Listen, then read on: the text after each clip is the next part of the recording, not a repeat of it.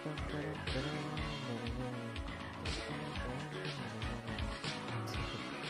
love that music. Hello everyone. You are listening to the Legal News podcast.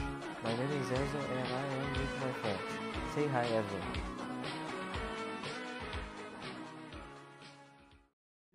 Hi guys, my name is Rodrigo and the French are very curious. Hey guys, my name is João Marcelo and I'm only here for the English note. Well, the three of us are here to talk about interesting and funny superstitions, more specifically about French superstitions. Well, Rodrigo, search for an interesting superstition. Well, let's see what you have here. Look, I already found one.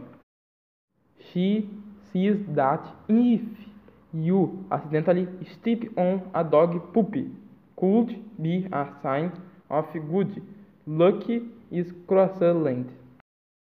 But only if you do it with your left foot, of course. If you step on the right, prepare for a very bad danger in your life. How strange! Well, I never stepped on dog poop. I got bad luck regardless of the foot. I say the same, João.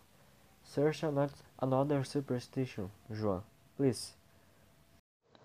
I found one. It says that if you cross a river in a boat with a cat inside, you will have bad luck. Haha, I knew cats are unlucky. Okay.